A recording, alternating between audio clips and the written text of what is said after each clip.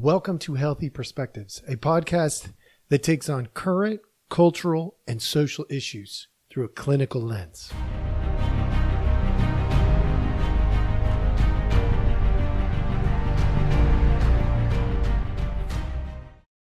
Good morning. Hello, everybody out there in podcast land. We appreciate your time as always.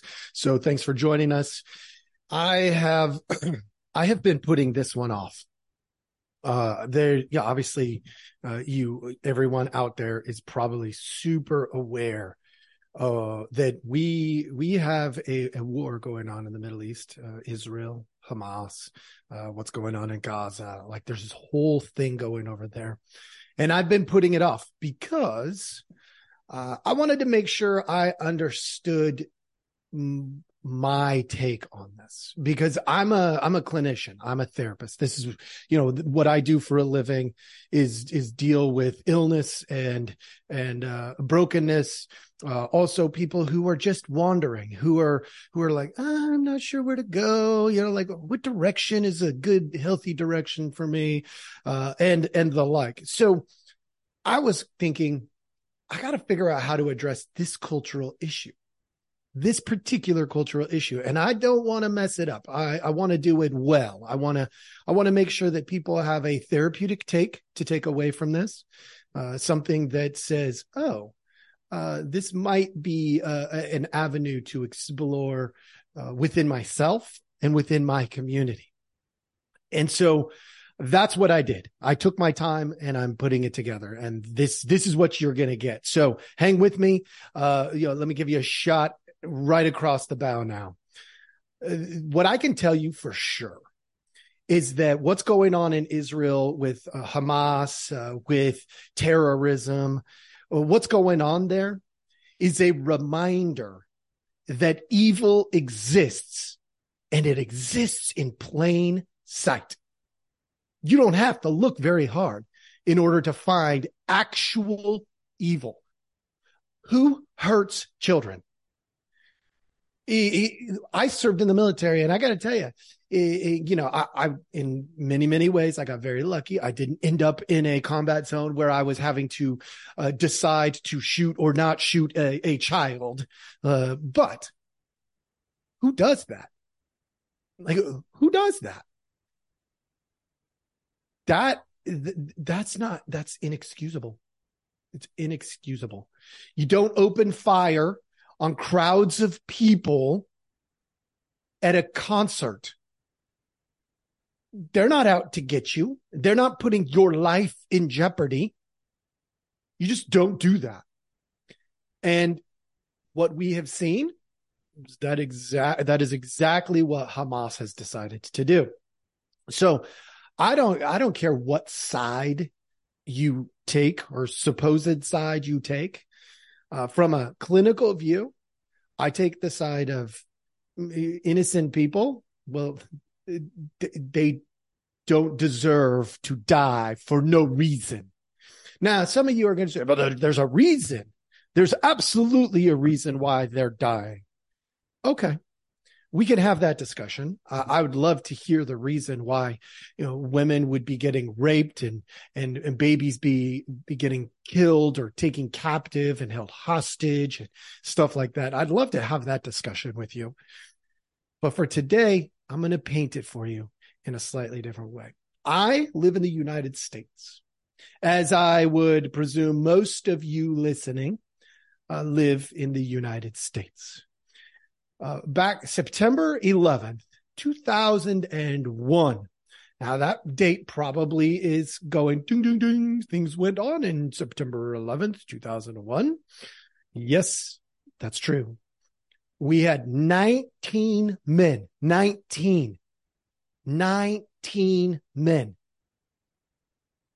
who caused 2,977 deaths. This is all verifiable. And I want to be really honest and really plain with you. If my country, the United States, in 2001, did not say at that point, no more, we are going to do some things to shore up our safety.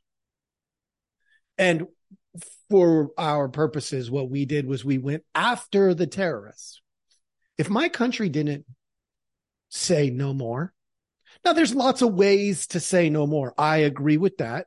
And there's a lot of dialogue about how this line should be drawn in the sand. I get that. I'm willing to have that conversation too. But if my country didn't say no more, all of you listening probably, me for sure, would have not felt very safe and protected, which, by the way, is the single greatest role of a federal government in the United States, is to protect the citizens from external threats. That's it. Why wouldn't Israel have the same mentality? Oh, wait, they do.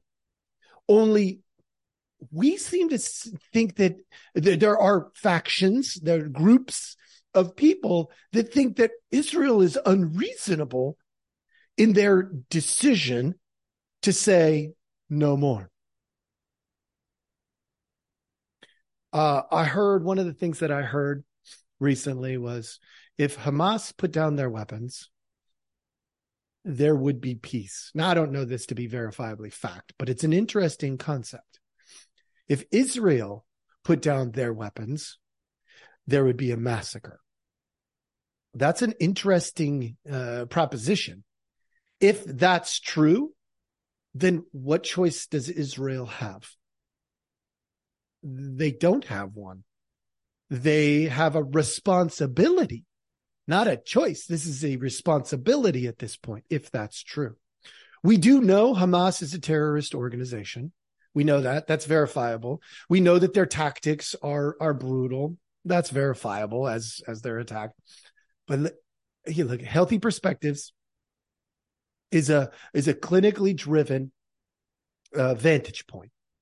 So you're probably wondering at this point, we're several minutes in, what's the clinical perspective here? Here it is for you folks, because this is a United States problem, not an Israel or Hamas problem. This part right here that I'm about to give you is a U.S. problem. And I've talked about it some in the past, but never explicitly like this. In the United States right now, we have a cultural problem. Obviously, we have many, but one glaring cultural problem that y'all need to participate in. We have to fix this. This isn't negotiable. Right now, in the United States, there is a big, giant facade that is creating massive blind spots. What's a facade? It's a mask. It's a giant cardboard image of what we want you to see us as. The facade is that human rights are for everybody.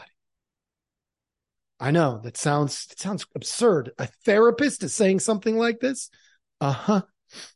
Because it's a facade. If it were true, it would not be a problem. But it's not true here in the United States.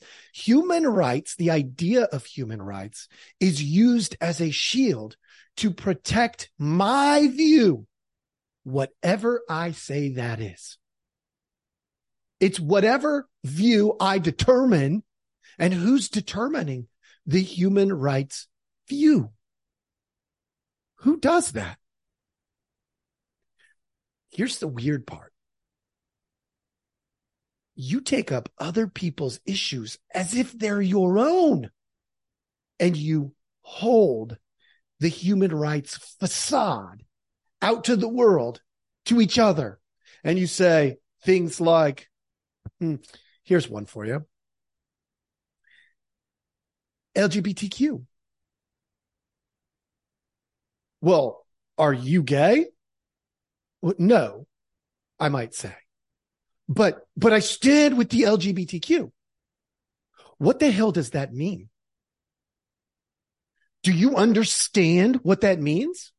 If you stand with LGBTQ, it's not about marginalizing any other category, which is what the movement itself does, which is a disease-like movement. It's not about that, though.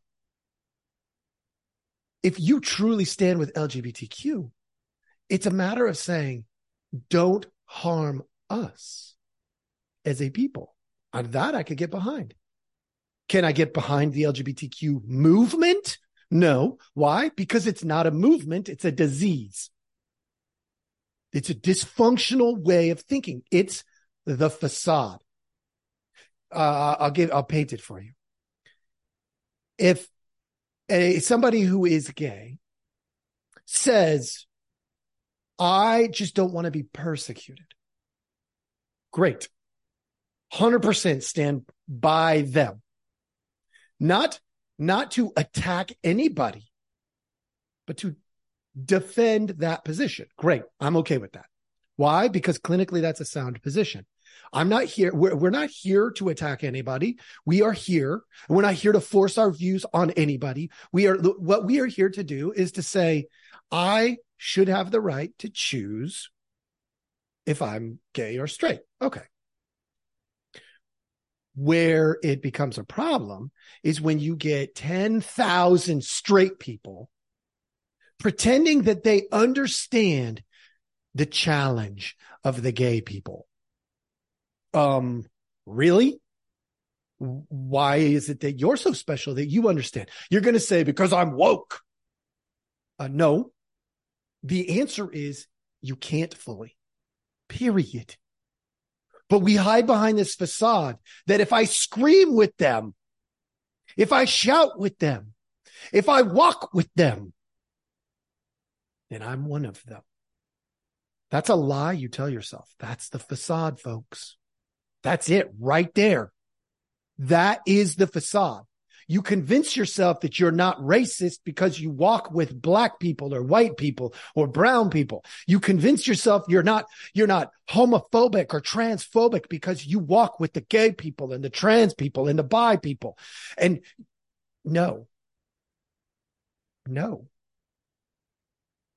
First of all, you're probably not homophobic anyway, whether you walk with them or not. In order to be homophobic, you have to be afraid of them.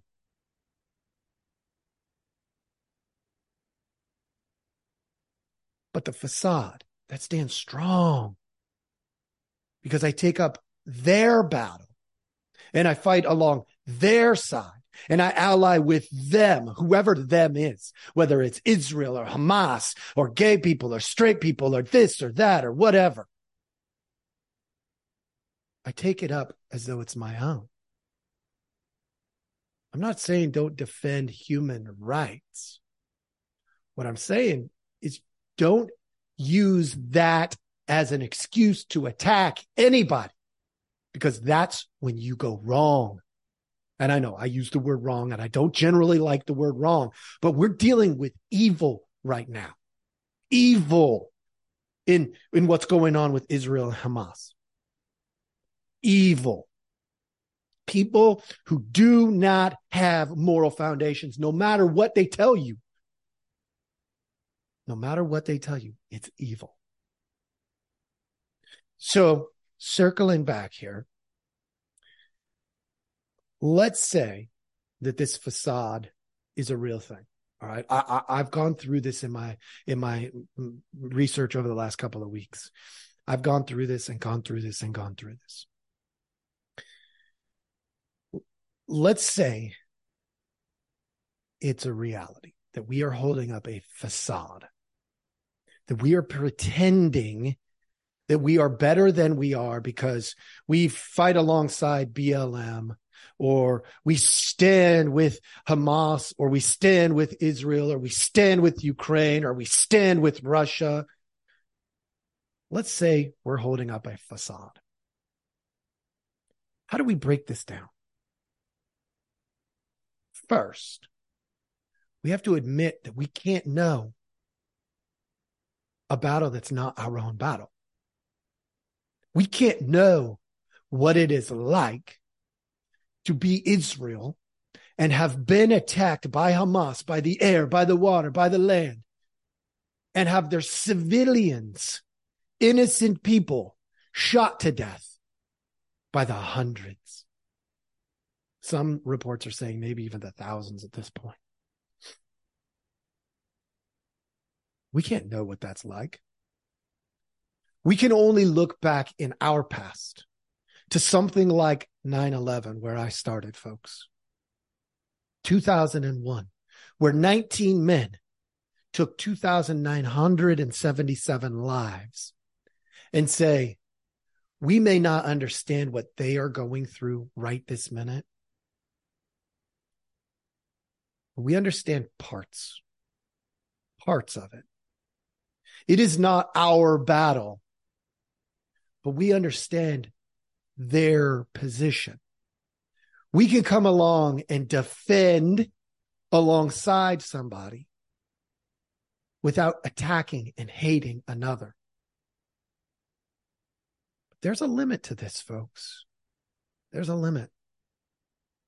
Evil doesn't care. I'm not saying go and attack. No way. You wouldn't hear me say that. What I am saying is we have to be ever diligent. Let's put it into perspective, healthy perspective, as we would say around here. How's our border looking? Are we potentially in danger? Because Hamas does scream, kill Americans. They should all die. Hamas screams that. Israel, they don't.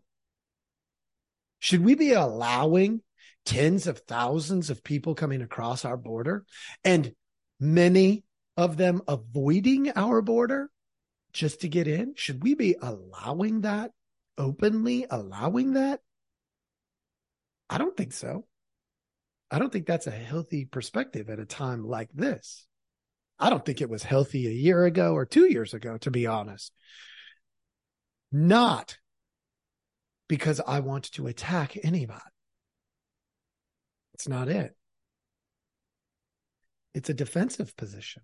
It's a protection position. Borders and boundaries are good.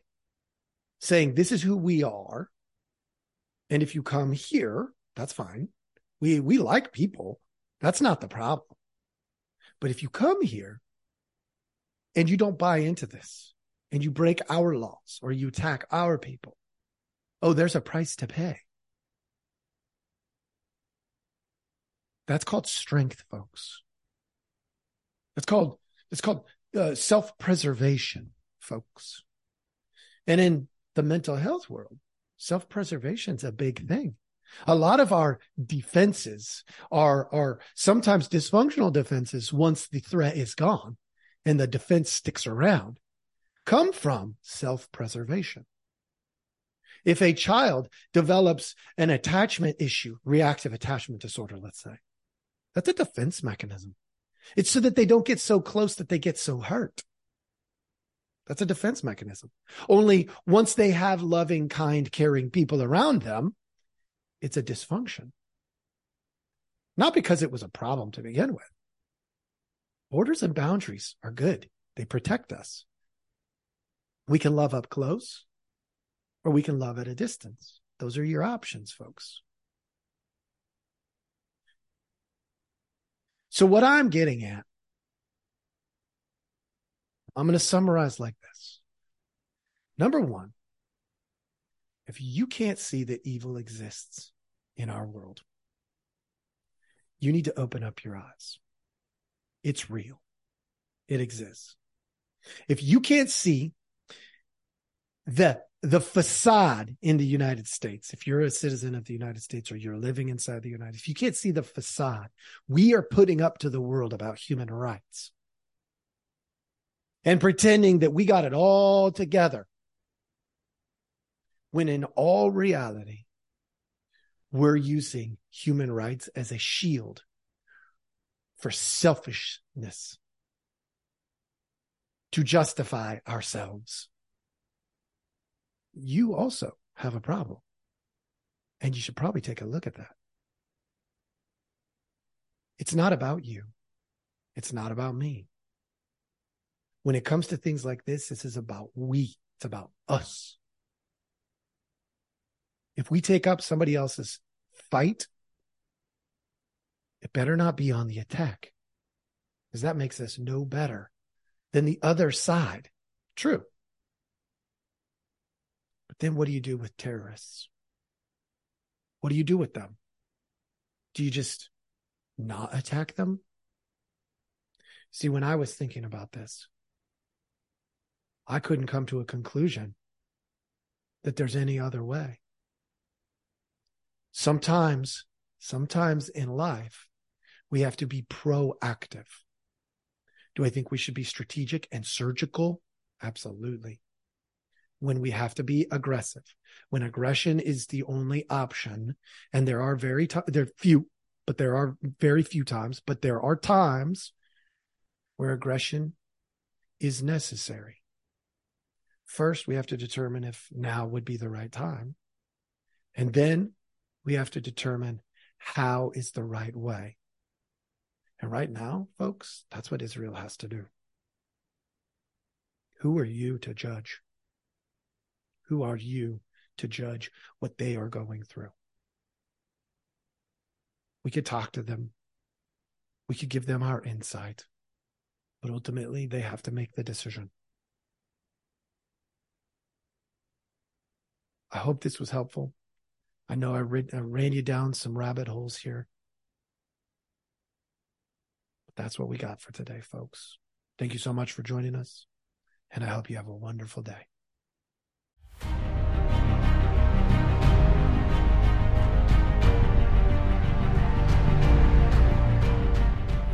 Hey, everybody. Thanks for listening.